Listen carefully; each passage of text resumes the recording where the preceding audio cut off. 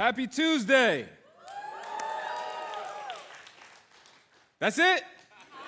Happy Tuesday. Y'all too young to be that tired, man. It's the young adult ministry. It's Tuesday night. We can't give the old, quiet response. I need some energy in here. Are y'all awake? Y'all happy to be alive today? Good. Me too. Look, I hadn't planned on what we've been talking about over the past month or so being a sermon series, but that's kind of what it's turned into. I feel like we started with this theme of staying the course, and God hasn't let it go. I feel like he's continually speaking to me about this theme in my own life, and I believe that it's a huge thing that we have to talk about in the church at large, and then especially with us in this age range, because we tend to burn really hot at first. We start off really strong, and then, especially after, a few years of doing some ministry in this space, I've seen, man, we come and go. A lot of times we burn really hot, and then we fizzle out. And there are those few people who really stay the course. And we started off talking about that because that's what Jesus experienced. Jesus had thousands of people who listened to him, but how many people really stayed the course? Even when we see Jesus go to the cross, there's nobody left. There's nobody left with him at the cross except the disciple John, his mom, and some of the other women in his ministry. But a lot of the other disciples had scattered because this is not an easy walk. It's not an easy walk. And I feel like I need to present that to you because I don't think we hear that enough.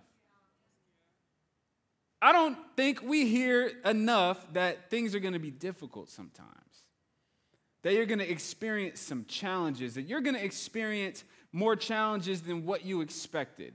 But when we look at the scriptures, we see that. When we look at people's lives in scripture, we see that's a reality of life, period. And there's no exception when it comes to walking with God, that you're going to run into some challenges and you are going to experience some pressure and, dare I even say, pain. And I've found that one of the primary things that takes us off course when it comes to living a life of our calling with God, there are two things that I especially see, especially in the younger years. One is ambition, lust, just desires that have overshadowed God's calling. The other side is pain.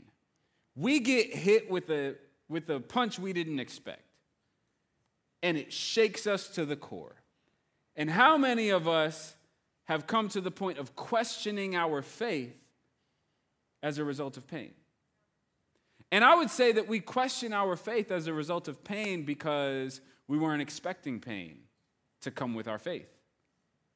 And I think there are a lot of different reasons for that. I'm not blaming anyone in particular, but I've just found that it's not the most exciting thing even to preach about. It's not. It's much more exciting to preach something, inspiring. God has called you. And he has all these amazing things for you. Those things are true. But it's not going to come without pain. It's just the reality. And I've seen this throughout my own life. And I think that one of the most challenging pains that we experience is just the pain of unmet expectations. I mentioned it last week, but unmet expectations, things were not supposed to go this way, is one of the most challenging pains that we experience. It's not just that an event happens, but it's the fact that the event happened and we didn't expect it.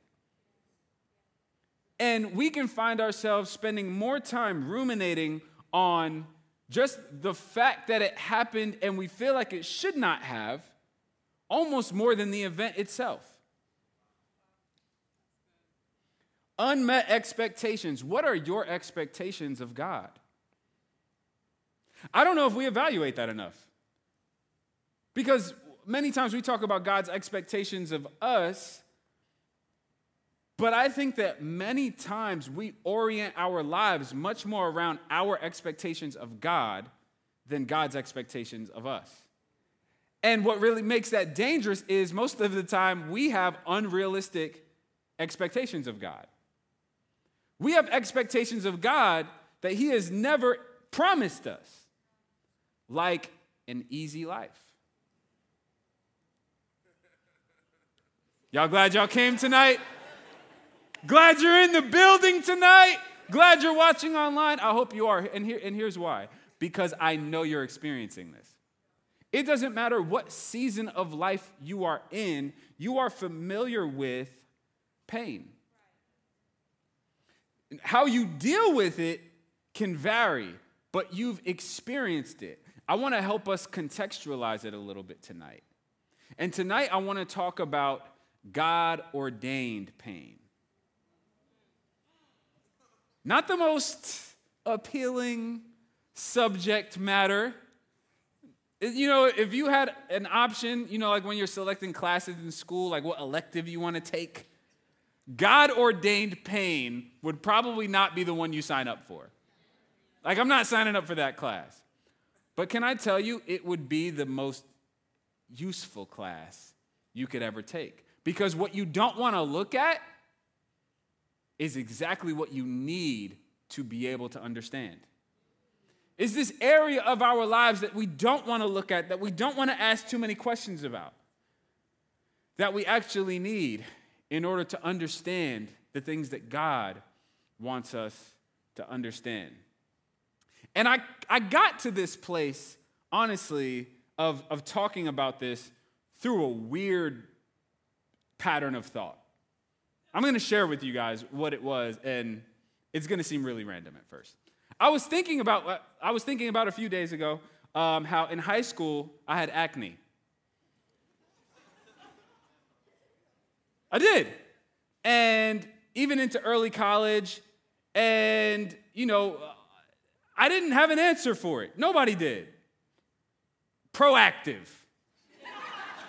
You know, all the commercials, all the face washes that, oh, I used this for 4 days and now my skin is clean.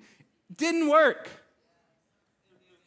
And it wasn't until when I got in college, I wasn't actually like, what helped me get clearer skin, I was not doing to get clearer skin.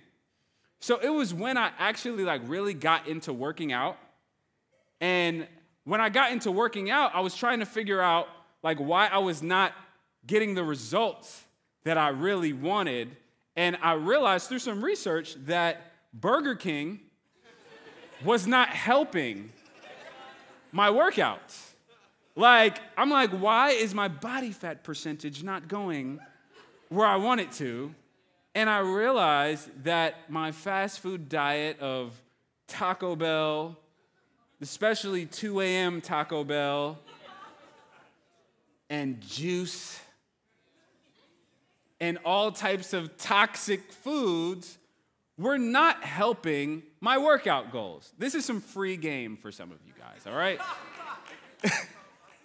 In addition to your spiritual food tonight, here's just some reasonable help for you, practical things to apply. So, when I started changing my diet, drinking more water, because in high school, like, how much water are you really drinking in high school, right? It's like, 5 ounces, you know, maybe, all day. But when I started getting into a different lifestyle, I realized that my skin started clearing up. And even to this day, like, if I eat the wrong thing, it's going to show in my face. And here's what I learned, is that a lot of times, what we're seeing in our skin is stuff trying to leave our body. But nobody talks about that. It's like, oh, just use this face wash. It's something trying to get out of your body. Your skin is an exit point for toxins. It's why we sweat. And a lot of times, what's happening in our skin, when we have issues in our skin, toxins are trying to leave our body. And as we detox, we may notice some clearer skin. So how did this lead to what I'm talking about tonight? It got me thinking about the fact that there are so many times we are just focused on the external when the solution is something internal. So I spent years trying to figure out why the outside wasn't what I wanted, when the whole time the issue was something internal. The issue was what I was consuming. The issue was I needed to change internally. You guys following me? And this is how God operates in our lives. That God is always focused on the real solution that we need in life. And the real solutions that we need in life are always internal. We always want our circumstances to change. But your circumstances changing are not going to be the most potent thing that happens in your life. It is your character changing that is going to be most potent. When we start a journey with God, his goal is to make us like him. Sometimes we forget that. So we ask, well, why am I going through this? Why do I have these circumstances? And we can get so caught in the why that we miss what he is doing. And what God is doing is making us like him. That's his goal. We are following Jesus to become like Jesus.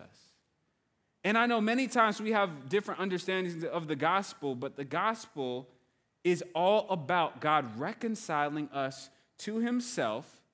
And part of that process is the transforming of how we think in our inward character to be more like him. That is the work that he is continually doing in the life of the believer, is making us like him. So this is why when you become a Christian, when you get right with God, this is why it doesn't make your life easier. This is why following Jesus doesn't mean all your circumstances get easy. Many times, your circumstances get more challenging because God is doing something internal. And one of the things we talked about last week was that you don't really get developed all that well on the mountaintop. Like when everything is going fantastic, it doesn't do a lot for your character. When everything is going fantastic, you can enjoy God, but there is something different that happens when you're facing challenges and you're walking with God.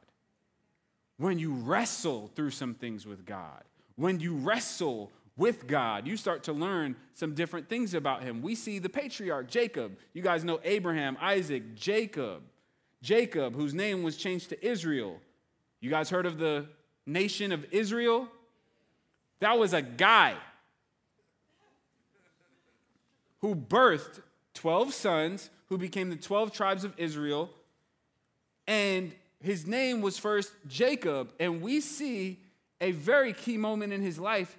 He's wrestling with God. No, not mentally, not in prayer. No, like God shows up and wrestles with him. It's wild to me. I don't know why fully, to be real. It's a deep story. But he wrestles with God. And God changes his name after that. And he calls him Israel. And he says, you've wrestled with God and with man. There is something that we learn about God when we wrestle.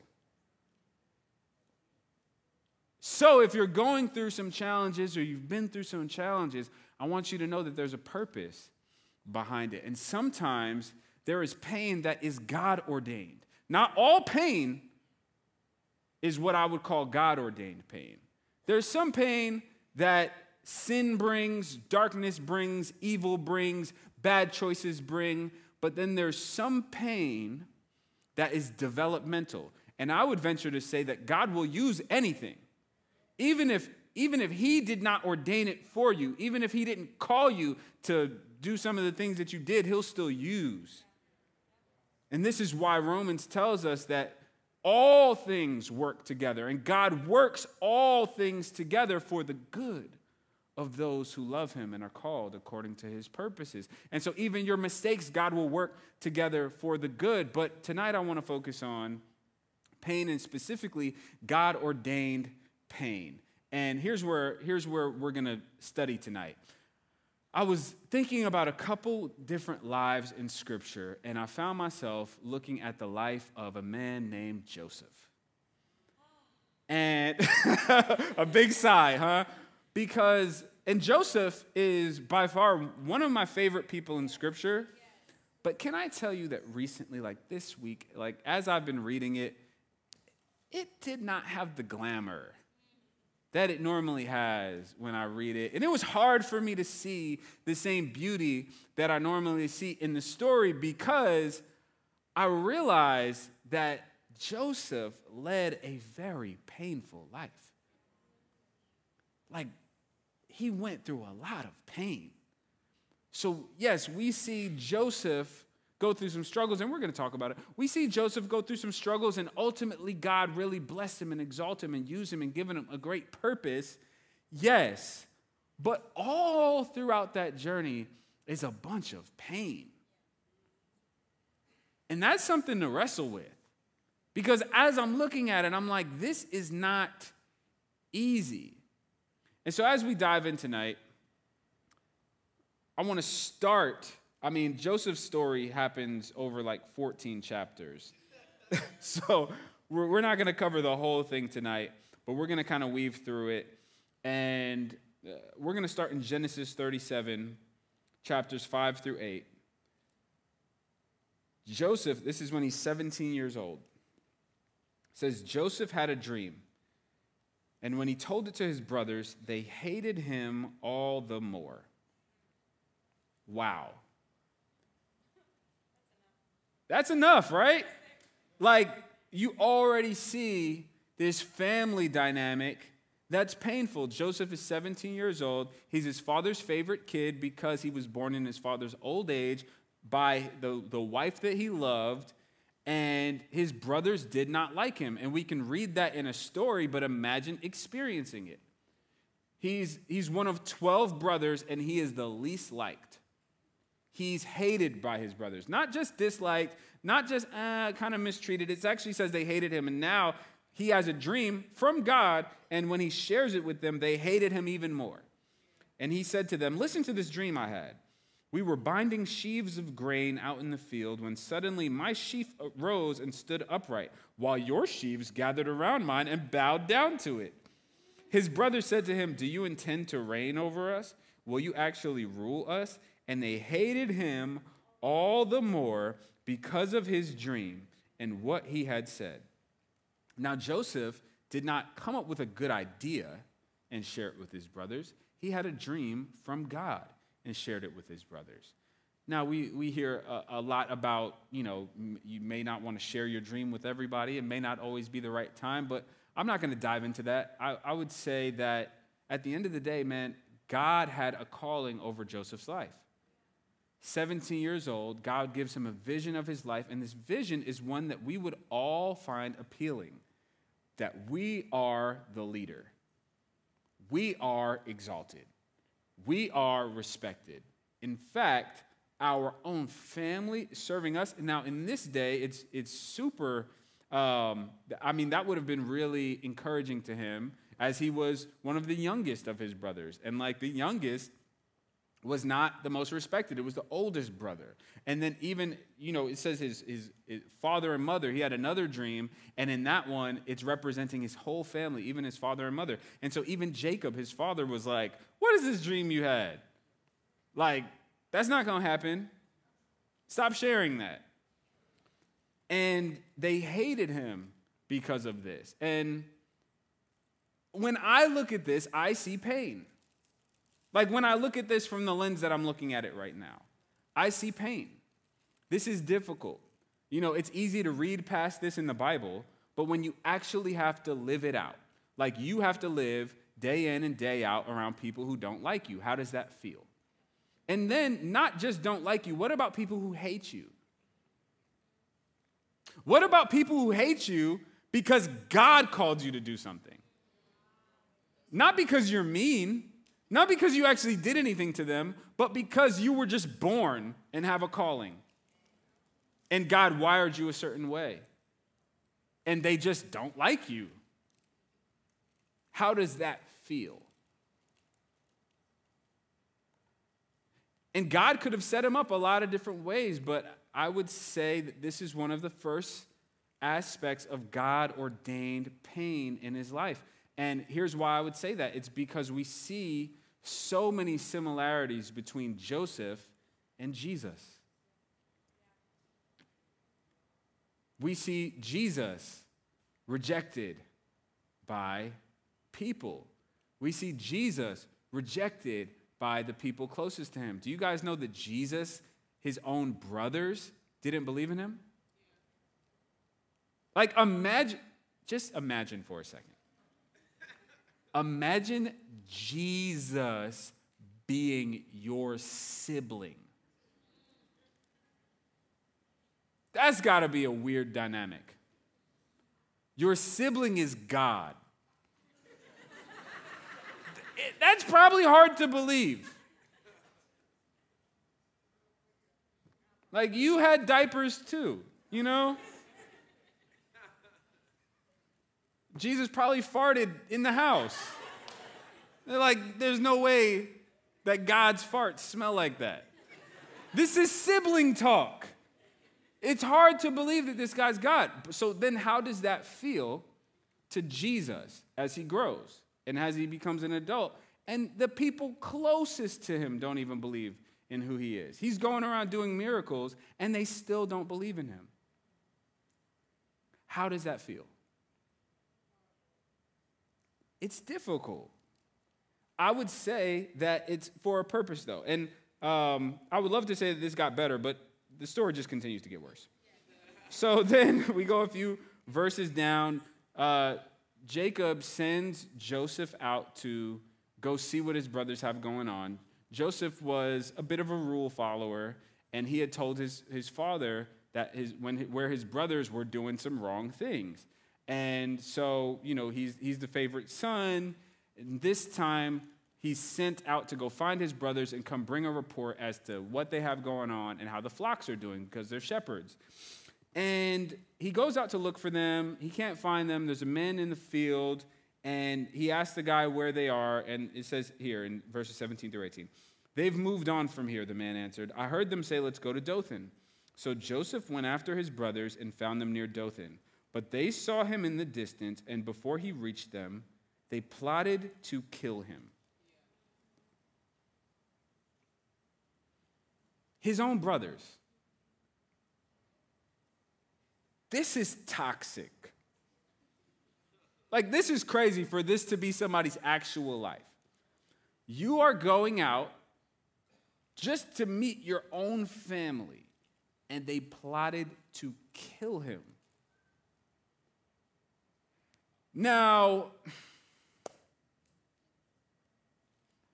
there's a lot of things that we could say about this, but I want us to take a few things away from it. I actually encourage you guys to go read the story, because I absorbed so much from reading it and can only share a small portion of it. But the first thing that I want to say, that I want to draw from this, is this: that God-ordained pain is the price we pay for the character of Christ.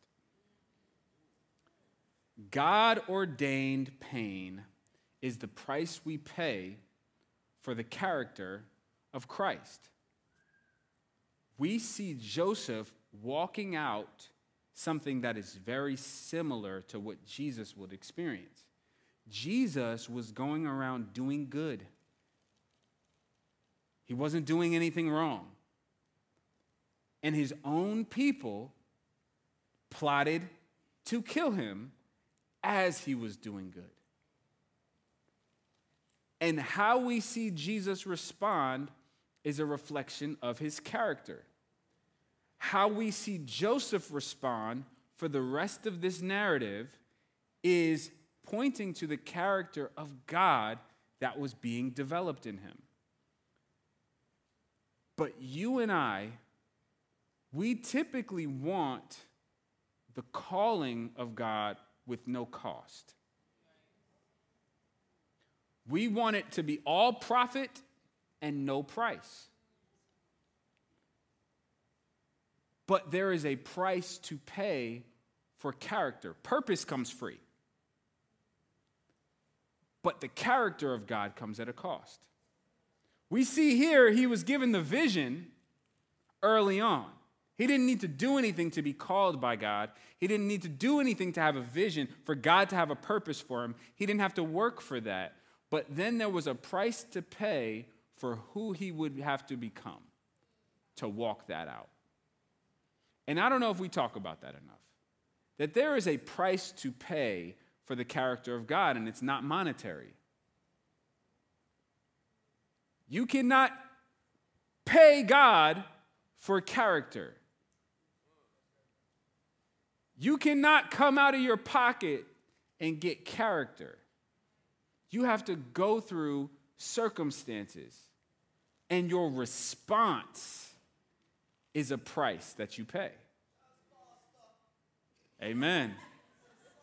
How you respond in challenges, in circumstances, how you respond to pain is an offering to God. When you respond with the character of God, when you respond in obedience, it is a price you pay. Now, it's not just a price you pay that you don't get anything for. Because that's what we'll be tempted to believe when we're going through difficult things. It feels like it's just taking from us. It feels like this is just an L. This is just a full withdrawal. I got to pay this big price, and I don't get anything back. Like a parking ticket or a speeding ticket. It's the worst. The money is just flushed down the drain. A high ticket price, you just pay. You are at the wrong place doing the wrong thing at the wrong time, and now you just got to pay, and you can't do anything about it, and you pay more than you want, and you get nothing in return. You get nothing in return for paying a speeding ticket. Nothing. But with God, he doesn't have us pay prices that he doesn't give us something of value for. When we give something to God, he gives something of greater value to us. And so the price that you pay in your obedience, what you get in exchange is of greater value. To have the character of God is of greater value than the price that you paid for it. But it can only be cultivated through living life. And so look at Scripture. You're going to see this in each person's life, that they're going to have to go through difficult circumstances. Like if you read it with realistic eyes, like if we look at somebody like Elijah, who was a famous, amazing prophet, but he had to live, like he gave this amazing prophecy that it wasn't going to rain, and a lot of times we always talk about like the end of it where the rain happens, and we sing songs about it. But like in the drought, he had to live by a river outside and be fed. Because there was a famine, God would send ravens with bread for him. Who wants that life? I'm being sent food in the mouth of a bird. That's nasty, first of all. Just read it with realistic eyes. I don't want some bird bringing me my meal. That's disgusting. I don't want to live outside. But that's what he had to do in a season of his life, and it was ordained by God. And again, I'm not saying that all pain is ordained by God, but what is ordained by God will come with some pain. Your purpose will come with some pain. Your purpose will come with some challenges, because if it doesn't, you will never get the character of God, and that's ultimately what he's trying to accomplish in your life. And so, God-ordained pain is the price we pay for the character of God. Let's look at the next step in Joseph's life. So they plot to kill him, and one of his brothers stands up for him, and he's like, let's not kill him. Let's just throw him in this pit. Let's not shed his blood. Let's not beat him. Let's throw him in this pit. And then some guys from another city were passing by. They were going down to Egypt. Long story short, his brothers sell him as a slave to strangers. This guy's 17 years old. He goes from his regular life with his dad loving him, the favorite kid. He's got this vision from God. He goes out to do the right thing. He's just doing what his dad asked him to do. And his brothers sell him as a slave to a foreign nation. Do you know how terrifying that had to be? I don't know what's going to happen to me. I don't know who these people are. I don't know their language. I don't know where we're going. And life seems to be doing this. Genesis 39, verses 1 through 6 says, Now Joseph had been taken down to Egypt. Potiphar, an Egyptian who was one of Pharaoh's officials, the captain of the guard, bought him from the Ishmaelites who had taken him there. The Lord was with Joseph so that he prospered, and he lived in the house of his Egyptian master. When his master saw that the Lord was with him and that the Lord gave him success in everything he did, Joseph found favor in his eyes and became his attendant. Potiphar put him in charge of his household, and he entrusted to his care everything that he owned. From the time he put him in charge of his household and of all that he owned, the Lord blessed the household of the Egyptian because of Joseph. The blessing of the Lord was on everything Potiphar had, both in the house and in the field. So Potiphar left everything he had in Joseph's care. With Joseph in charge, he did not concern himself with anything except the food he ate. I want you to pay attention to a few things here. He is a slave, and the Lord was with him so that he prospered. It seems a little contradictory. How are you prospering as a slave? You're a foreigner in this land. You've been purchased. You are property. You are owned. But then it's saying that the Lord was with him. Did he feel like God was with him? I don't know. Because I can read it and I can see that God was with him, but I don't know how Joseph felt about it. Because I don't know how I would feel if I'm a slave and, well, things seem to be kind of going well and things could be worse. Like I could be a mistreated slave, but now I'm a well-treated slave. I don't know if I'm looking at that as a blessing as much as maybe I should.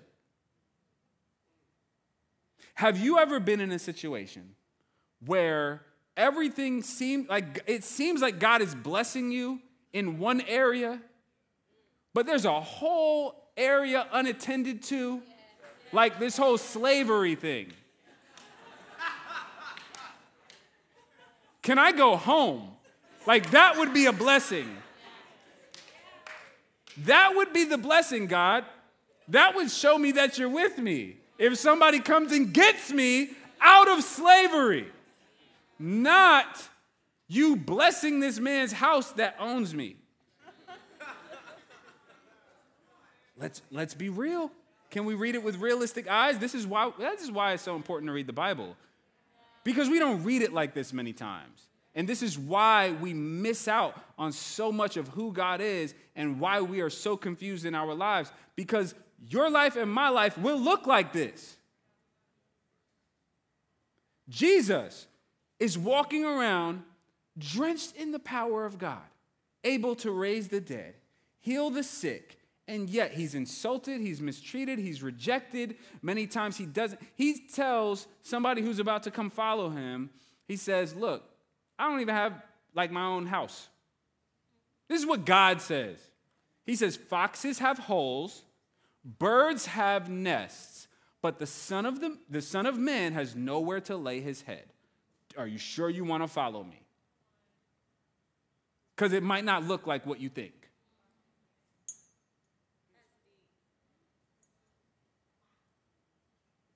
It may not be what's been presented to you. That it's all prosperity and no pain.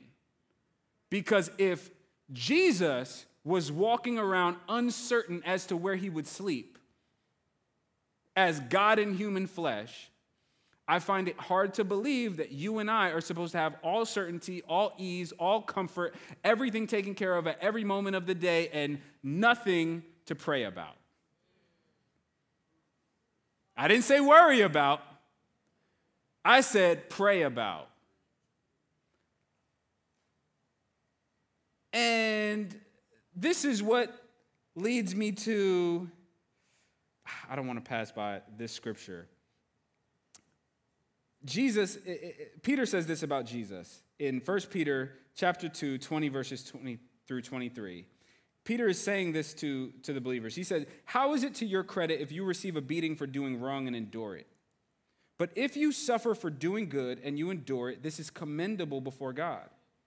To this you were called." Wait, I was called to suffer for doing good and endure it. I thought I was called to a much better life than that, is what most of us would say. To this you were called because Christ suffered for you, leaving you an example that you should follow in his steps. He committed no sin, and no deceit was found in his mouth. When they hurled their insults at him, he did not retaliate. When he suffered, he made no threats. Instead, he entrusted himself to him who judges justly. So there's a parallel here.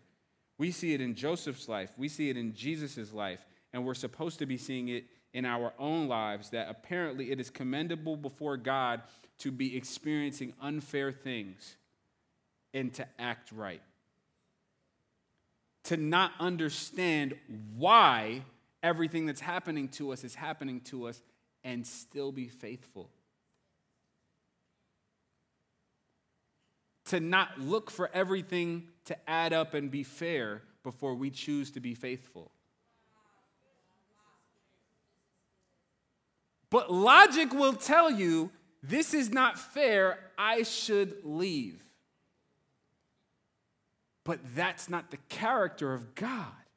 That's your flesh.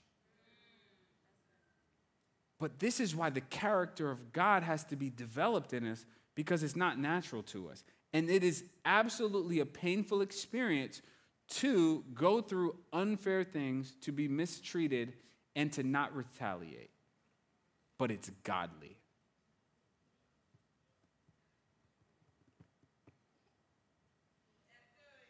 This is what he's calling us to. Thank you. This is what he's calling you and me to do. So staying the course is about understanding this, that's commendable before God. It's not going to be commendable to anybody else. Everybody else is going to ask you, well, why are you doing that? Why are you still there? Why didn't you leave that job? Why do you still talk to that family member?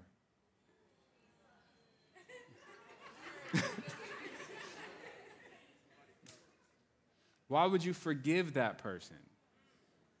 See, this is what being like Jesus looks like. This is why it's so important that we read the Bible. Because for most of the time, that is not what's coming across our Reels page on Instagram. That's not what you're finding on TikTok.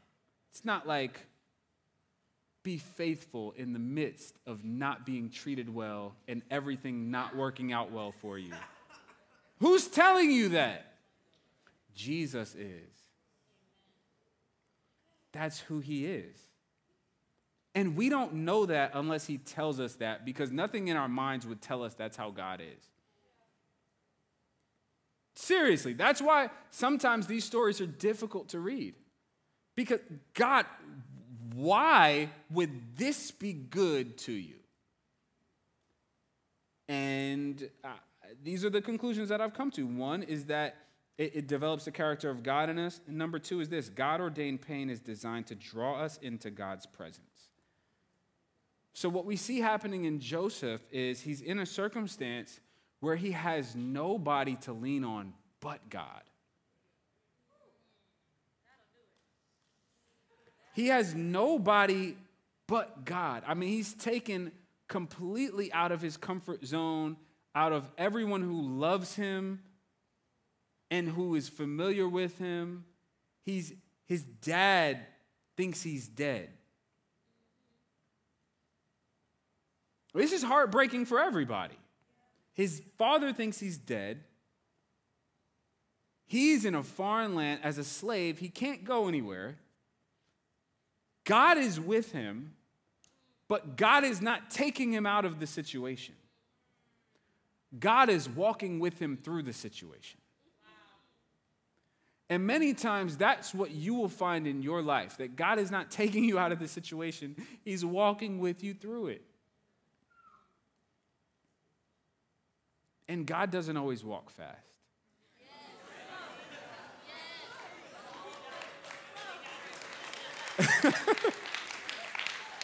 We're like, God, can you pick up the pace? Can we go to a jog, at least a light jog through this valley of the shadow of death? And God is still just walking at the same pace because he walks at the pace of heaven that is eternal and knows that even what seems like a long time to you is just this in the span of eternity. And he walks with you slow enough so that you can actually see what's happening. He walks slow enough for you to ask questions. He walks slow enough for you to really feel the pressure of it. We want to run through difficult situations. God will walk with us slowly through difficult situations and allow us to feel the pressure, allow us to feel the squeeze, and allow us to really make choices. I feel this squeeze. What am I going to do? Am I going to obey or am I going to leave? Am I going to obey or am I going to abandon? And God wants us to stay the course because he is a God who stays the course. We serve a suffering servant. He's now exalted at the right hand of God. Make no mistakes about it. Jesus Christ is resurrected. All glory, all honor, all authority, but it came at a price. Even God paid the price for his exaltation amongst us. Isn't that crazy? That God would humble himself and take on servanthood and subject himself to difficulty, subject himself to pain, and show us how to respond to it. He didn't come and take all the pain out of the world. He came and inserted himself and inserted his presence. And in the midst of pain, he is calling us into his presence. Joseph had a unique opportunity that really you can't get any other way except for being in a difficult circumstance. He had the opportunity to obey God when nobody was holding him accountable. Who was examining his faithfulness to God? Who cared about a Jew's faithfulness to his Jewish God in Egypt? Who would expect him to uphold his standards as a slave? Joseph had an opportunity to stay the course in a situation that most of us would have told him to abandon ship. And God-ordained pain is designed to draw us into the presence of God. I want us to look at this in the life of Jesus in Matthew 14. This is right after his cousin John the Baptist was killed. Well, actually, in verses, we're going to read where he was killed. The king was distressed, but because of his oaths and his dinner guests, he ordered that her request be granted. Somebody had requested, you can go read the story, that John the Baptist was beheaded. And he says, and he had John beheaded in the prison. When Jesus heard what had happened, he withdrew by boat privately to a solitary place. Hearing of this, the crowds followed him on foot from the towns. So John is Jesus' cousin. They're 6 months apart. Their mothers are sisters. John, Jesus describes as the greatest person to ever live. That's how Jesus described his cousin John. He says, among people born of women, which is all humans. I know we're trying to shift that in some areas of society, but it's still a reality that humans are born by women. And he says, among all of human beings, no one is greater than John the Baptist. So he thought very highly of his cousin John and the work that he had done in living out his calling as a prophet. And he had prepared the way for Jesus to come. And the end of his calling came in a very painful way. Like John was thrown in prison, and I don't think that's where he expected to end up. Like, God visited John's parents, like, personally, to announce that he was coming. I don't know if your parents got a visit from God. Mine didn't. Maybe a vision or, maybe a prophecy over your life. But no, God actually showed up, announced the birth of John, and then here he is, early 30s, after living out his calling, being obedient. He ends up in prison. I don't think that's where he expected to be, and I think that had to be painful, even to the point that John, who had disciples, he sent his disciples to go ask Jesus, like, hey, go make sure he's the one that we're supposed to be expecting. Because I don't think things were supposed to end up like this, is I believe what he was implying. He says, go ask him, are you the one to come? Are you the Messiah? Even though John had said, when he saw Jesus, there was a moment in Scripture where John says, behold, the Lamb of God who takes away the sins of the world. But when he started experiencing that pain and that pressure of disappointment and unmet expectations, his faith was getting shaken. The greatest among men, his faith was getting shaken because he's experiencing pain. And then he dies. He's beheaded. Just seems tragic overall. And then Jesus, who's close with John, hears the news. And what does he do? It says that he withdrew by boat privately to a solitary place. That pain drew him into the presence of God. Jesus, in experiencing the pain of the loss of his cousin, decided, I need to go spend time with the Father. That was Jesus' response, and we can learn a lot from that because he is the example that we follow. And so, just like Joseph had nobody but God to depend on, Jesus, how much more? Nobody understood Jesus. Who is Jesus going to go talk to? Who's going to counsel Jesus? I'm really struggling with being the Messiah. Who can give Jesus advice? All he has is the Father. All he had was prayer. And that's really all you have. I know we want it to be something else. We want it to be anything else.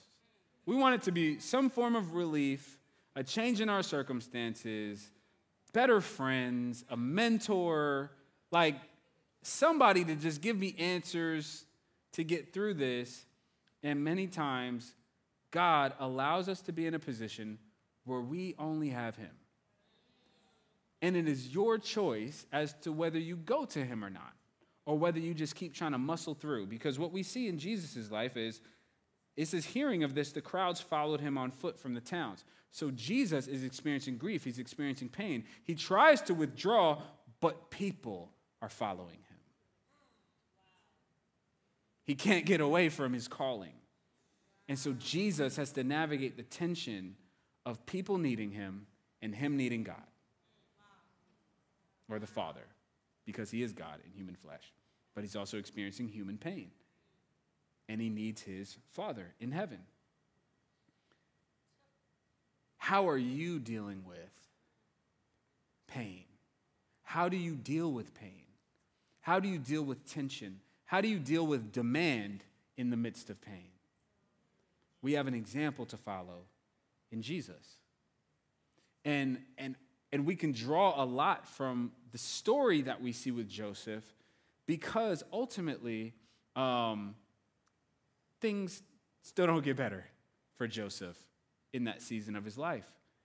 What happens is he's continuing to stay faithful to God, and the master of his house, Potiphar, his wife, has a thing for Joseph. And so now here comes temptation.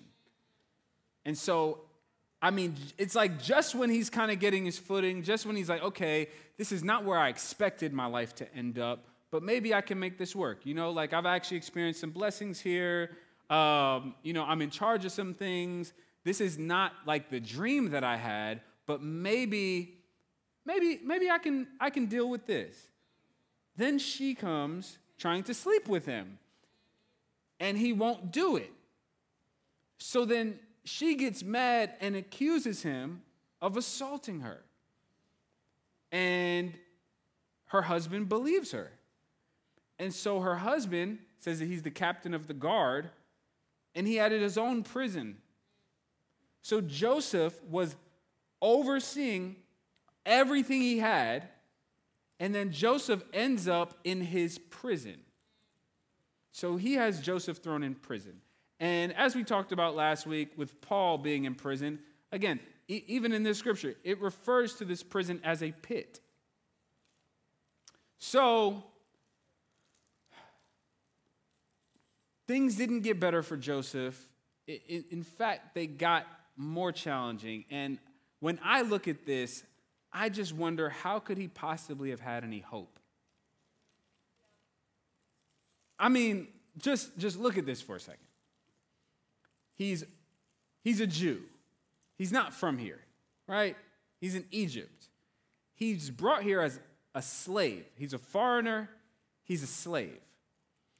Now he's a slave who's committed a crime in their eyes. Committed a crime against one of the top guys in the nation's wife. Who's coming for Joseph? He's in prison. There's no way he sees a way out of this. I can't see a way out of this. Like, if this is where the story ended, I wouldn't be surprised. Like, wow, that was terrible. But it's understandable. Like, nobody's coming to check on him. His family thinks he's dead. There's nobody else around. Everybody's like, wow, he committed this crime. He should be in prison. And nobody's going to challenge the captain of the guard. I guess that means the captain of the military. And now what? And then we see the Lord was with him in prison. So much so that the person who ran the prison put Joseph in charge of everything in the prison. And I imagine, again, this has to be painful, because now I'm Joseph and I'm reminded that God is with me. But God is allowing me to go deeper and deeper into terrible situations. I already started out being hated by my brothers. I thought that was bad. Now I'm a slave in Egypt. I thought that was bad. Now I'm in a pit prison. And I can only draw from this that Joseph had to be a person of prayer in order to be obedient and be faithful. Because it says that the Lord was with him, and because of the way that they saw God in his life, that is why they entrusted him with authority, even in a prison.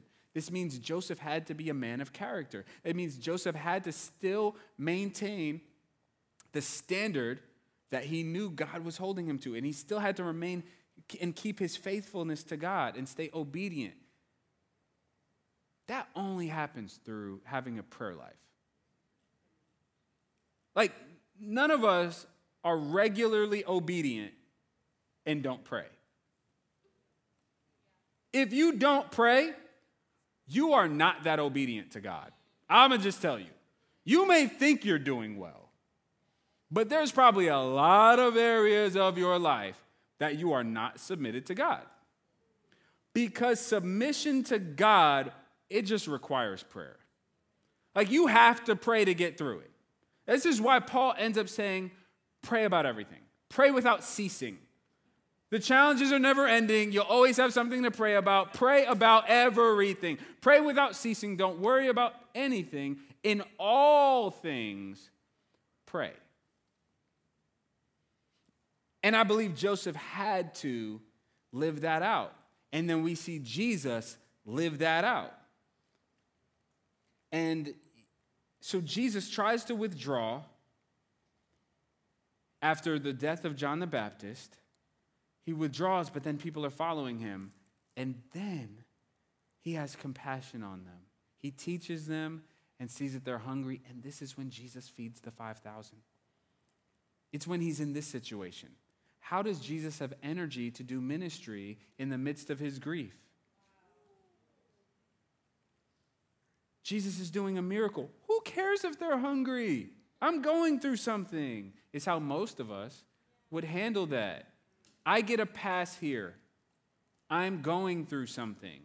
Jesus instead goes to the place of prayer and oneness with the Father and withdraws and apparently receives strength from God to come do a miracle. And then it says, and then in verse 23, after he had dismissed them, he went up on a mountainside by himself to pray. And later that night, he was there alone. Jesus knew the power of going into the presence of God and connecting with God. He knew that he needed the Father. Jesus did not walk around full of purpose, living out his calling without prayer, without a relationship with God, without submission to him, without making time. This was a busy guy.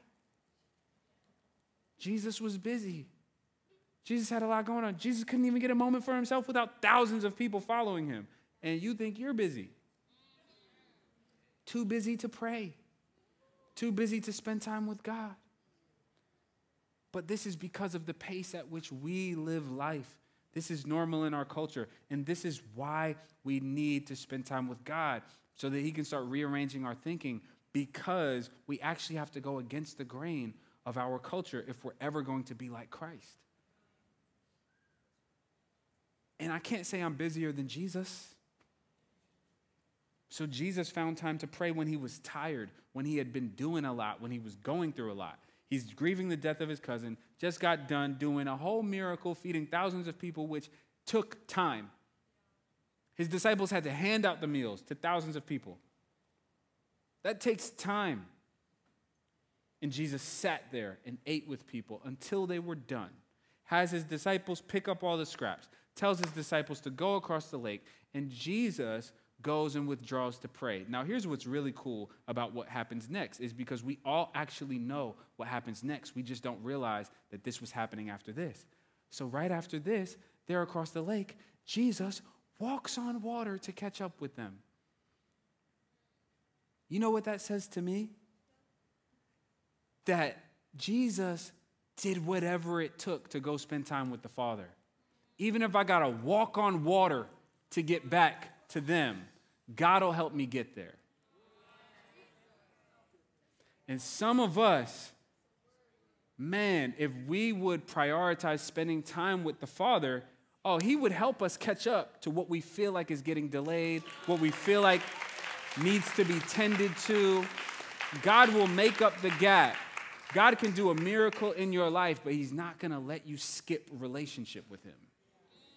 When you prioritize relationship with him, you'll skip past a bunch of other things. Oh, this is just water. I'll help you walk on it. What you really needed was some time in prayer. And so if work is overwhelming and it's infringing on your prayer life, try prioritizing prayer and letting God help you navigate your work life. If there's a big demand on your life in any area, try prioritizing prayer and relationship with the Father and watch him have you catch up to what you need to catch up to. Because those things are not all that important in the grand scheme of things. It's your relationship with him that's most important. And so there's no way God is saying, you know what, child, I know you're super busy. No need for time with me. No need for a relationship with me. No need for prayer. No need for reading the word, because I know you have a lot going on. There's just no way that that's how God is operating. But I do know that God might say to you, hey, no need to work on that right now. Come spend time with me, and I'll help you work on that. I know that there are some people depending on you and relying on you. Come spend time with me, and I'll help you get to them.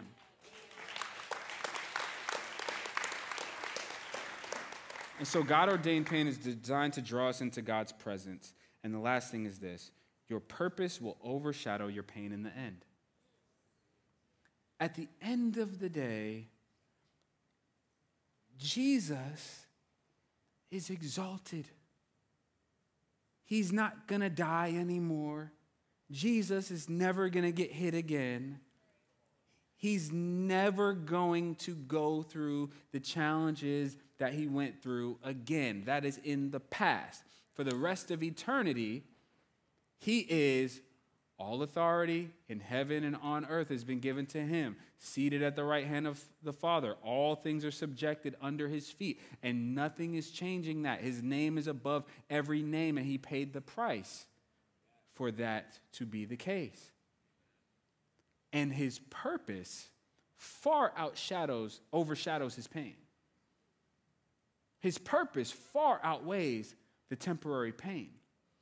It was for the joy that was set before him that he endured the cross, is what the scriptures say, because the cross was a high price to pay, but in comparison to what he was gaining, it was a small price to pay. And I would say the same thing for you, because Jesus invites you to take up your cross and follow him, and to deny yourself and follow him, and to lay your life down and find life in him. And what you will gain far outweighs what you will give up. What you will give up for God pales in comparison to what you gain with God. And we even see this in Joseph's life from his own lips. He says this: after everything is said and done, I'll fast forward through the story for you real quick. After the prison, he ends up second in command over all of Egypt through a work of God, and then spends 7 years helping Egypt manage their resources to prepare for a famine that's going to affect everybody around them. And then when the famine hits, Egypt is the only place with resources because God put one of his people in place in preparation for a famine 20 years before it happened.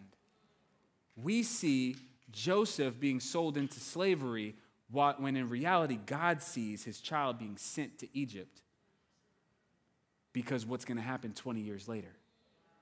And he needs somebody in place who can hear him because it's going to save many lives. And lo and behold, the famine hits his own family. It finds its way up to where they are. And Egypt is the only place with resources. So then the brothers come to Egypt. And who do they run into? Joseph. And Joseph has the opportunity to say, all right, guys, your turn to die.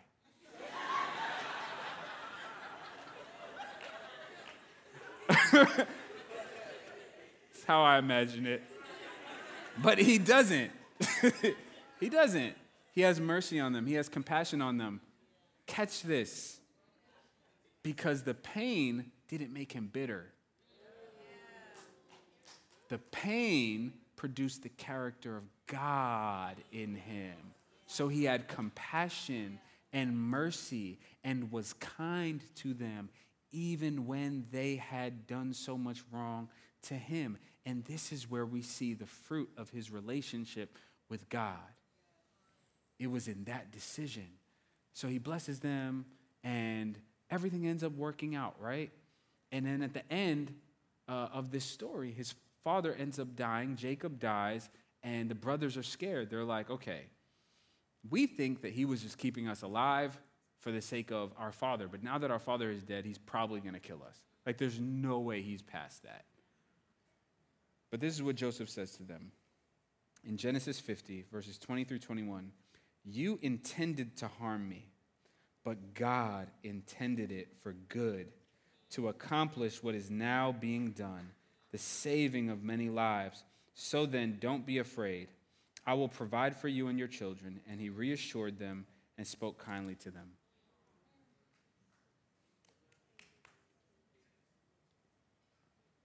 Man, look at that perspective. Look at that perspective. He says, you intended it to harm me, but God intended it for good.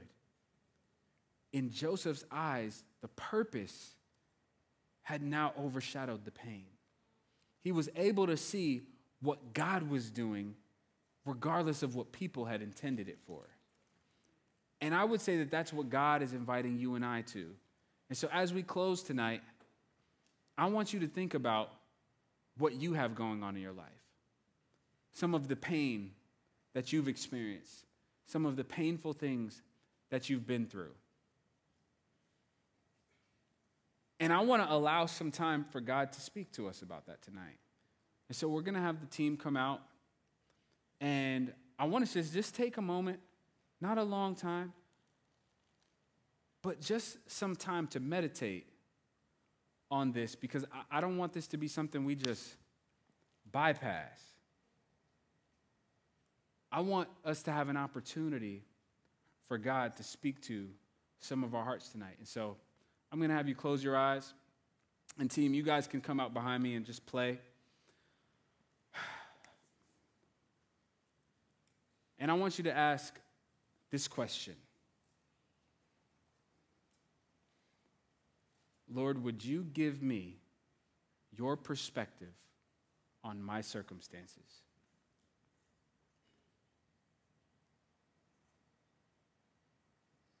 Very simple. And I just want us to take a minute to allow God to minister to us. Lord, would you give me your perspective on my circumstances?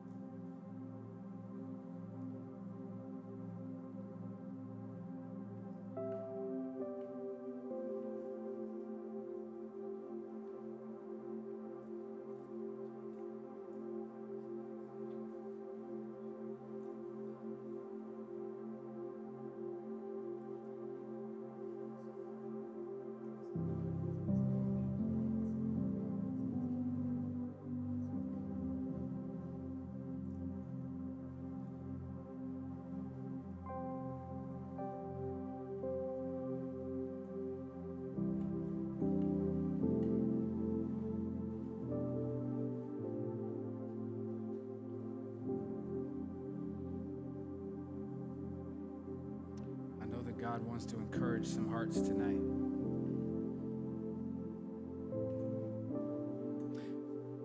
Pain is not something that's easy to deal with. Challenges are not something that's easy to deal with. And I know that God wants to be able to minister to you and I in the midst of what we have going on. And so often we don't allow him to minister to us. But what you will find is that when you open space, God will minister to you. Not condemn you, not beat you down, not tell you all the things you need to change and get right. But our loving Father will minister to our hearts. Even his correction is ministry to us. He will minister correction to us. He'll minister instruction to us.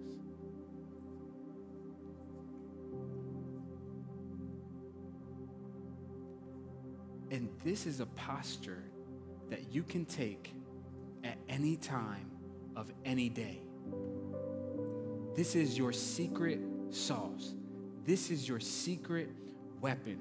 When the devil tries to come against you with accusation, with lies, with thoughts that nothing's going to change, that God has abandoned you, that your circumstances are never going to shift, that you have lost in life, when he tries to come at you with this is your secret sauce. You step into the secret place with God and invite God to speak to you. And one of the most powerful things you can ever ask God is to give you his perspective. I remember, you can open your eyes. I remember being in this room after going through a very difficult transition, and I was in a very uncertain season of my life. I had come to this church in 2013, 10 years ago. Got saved and got on fire for God, and I was here for like a year, and then I moved and went through a whole bunch of different stuff. But God, I knew that he was calling me to leave the job that I was at and move back to Atlanta, and specifically to come back to Victory, not to work, but just to come back to my church, because I had been experiencing some spiritual deficits where I was. And I came back, and I was kind of on a high because I had left this job that I thought was actually going to be my future. Like, I thought that I was going to just do that for the rest of my life, and I thought that was going to be what God had for me in this measure of success. And I left it, and I was kind of on this high until I started realizing, like, oh, wait, I don't know what I'm about to do next. Like, I was only, like, I was thinking about following you, God. Like, I knew that you were calling me to do this, but now I'm actually out here. Like, I actually moved back. Like, I had my own place, and it was a nice place, and I just moved back to Atlanta, and I just moved in with my parents. And, like, this is temporary, right? Like, this is about to be a really short time, right? And, what do you want me to do next? And I was sitting right back in that section here at a fusion service, and it was a closing worship time, and I asked God, when I started getting worried, I asked God, I know you see my situation from a much bigger point of view. Lord, help me to see what you see. And it led to him showing me just the next step. Just the next step. One thing. He didn't show me, you're going to be the pastor of this ministry. I had no idea. You know what he told me? I had been getting certified in personal training for fun. Like, it was a hobby. And I was like, you know what? I want to learn, more about this. This is a hobby. I'm doing a whole different career. And he told me, you've been getting certified in this. Finish this, and I want you to actually go do this. I'm like, okay. Yeah, okay. That's cool. I'll do that temporarily. And can I tell you that ended up being 3 years of up and down, and it not being everything that I thought that it was going to be, and struggles, but it opened doors and built relationships that opened doors that I would have never been able to have access to otherwise. Some of you guys know that me and Gabrielle, it's a whole nother story, had a fully sponsored wedding, like a beautiful wedding that we didn't pay a dime for. That only happened as a result of being in the right place at the right time and being willing to train the right person. And I could have never known that was going to come from that moment. And that season, it was just a stepping stone. It was just a stepping stone for where he was going to take me. But it was so important that I actually walked through it. And it was not a glamorous season. It was working at a gym, not getting paid what I wanted, mopping floors, cleaning toilets. It was feeling like I felt like I was supposed to be the successful person, and now I'm just like training the successful people.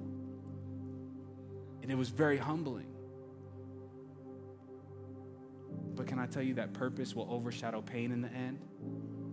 That there will be a season where you look back on the season that you're in, and even now you can look back on past seasons. And so what I want us to do is just stand across the building, because what I know is that the enemy wants to keep us focused on the pain and wants to keep us focused on what's not fair, on what's not working, on what we don't like. But things shift when our focus shifts. And when our worship starts reflecting who God is, not just what our circumstances are like, we start experiencing something powerful. And can I tell you that you won't always be in a space of pain? You won't always be in a valley. You'll get to the mountaintop moments. So take the opportunity to worship in the valley, because you won't always be in one. Take the opportunity to pray and to worship in pain, because you won't always be in pain. And so you can even see your pain as an opportunity to engage with God in a special way. And so I want to pray for us. And then I just want us to spend a few moments acting that out, because I know that God ministered some things to us tonight. And I just believe that there's a response that we can give to God like he's worthy. And so, Lord, I thank you for your word. I thank you for your truth. I thank you for your love. God, I thank you for your kindness and your goodness and your mercy and your compassion that you show us, Lord. I thank you for every person in this place watching online, Lord, that you've ministered to. God, I thank you for the gift of your ministry to us, Lord. And Lord, I just pray that you would give strength, that you would give courage to your children to stay the course, to keep moving forward, to put one foot in front of the other, to not allow obstacles to keep them from obedience. Lord, I pray for a wave of grace to come upon your people, because your power is made perfect in our weakness. Lord, your grace is sufficient. Lord, I pray that you would help us to believe that, to lean into that. And God, I pray that you would help us to respond to you. Some of us need to respond in obedience. Some of us need to respond in prayer. Some of us need to respond with worship. And some of us need to respond with submission. And if that's you tonight, before we move forward, if you have not submitted to God, like if you're not in relationship with God, if you're not saved right now, if you don't know Jesus, if you're not in relationship with him, but you want to be, before we move forward, before we worship, before we celebrate him, I want to give you an opportunity to step into a relationship with him. And so I just want you to put your hand up so we can pray. If that's you tonight, I'm giving my life to God. I'm stepping into relationship with Jesus.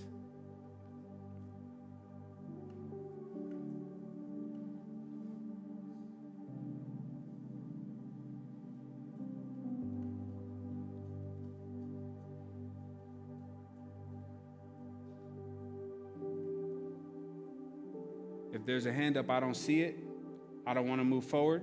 If there's somebody who wants to give their life to Christ, I see you. Lift it up high if that's you.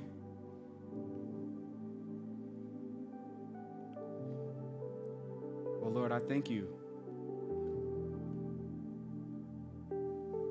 I see you. You can pray this prayer with me, and all the believers around the room, you pray this with us.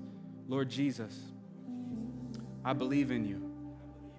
I believe that you are the Son of God. I believe you put on human flesh, that you lived sinless and blameless, perfect, and you died for me.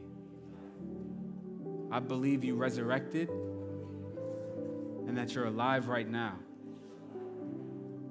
I believe you have the authority to forgive me. And so I repent for my sins. I turn away from my old life and I give my life to you. I put you in charge. I make you the leader of my life. And I will follow you forever. Thank you for your gift of salvation, that you love me, that you accept me, that you have purpose for me. I'll walk with you forever. In Jesus' name. Can we celebrate? Can we celebrate? Like God is able, like he's worthy, like he's still saving lives and changing us. Some of us need to break out of our comfort zone and the safety of our silence. And we need to clap, and we need to lift our hands, and we need to worship him and start experiencing God. Not just talking about God, we need to start experiencing God. And can I tell you that God wants to experience you? God wants to experience your worship. He wants to hear your prayers. He wants you to thank him. He wants you to say who he is and declare his truth over your life. And so let's give him what he's worth tonight. Amen? Let's worship.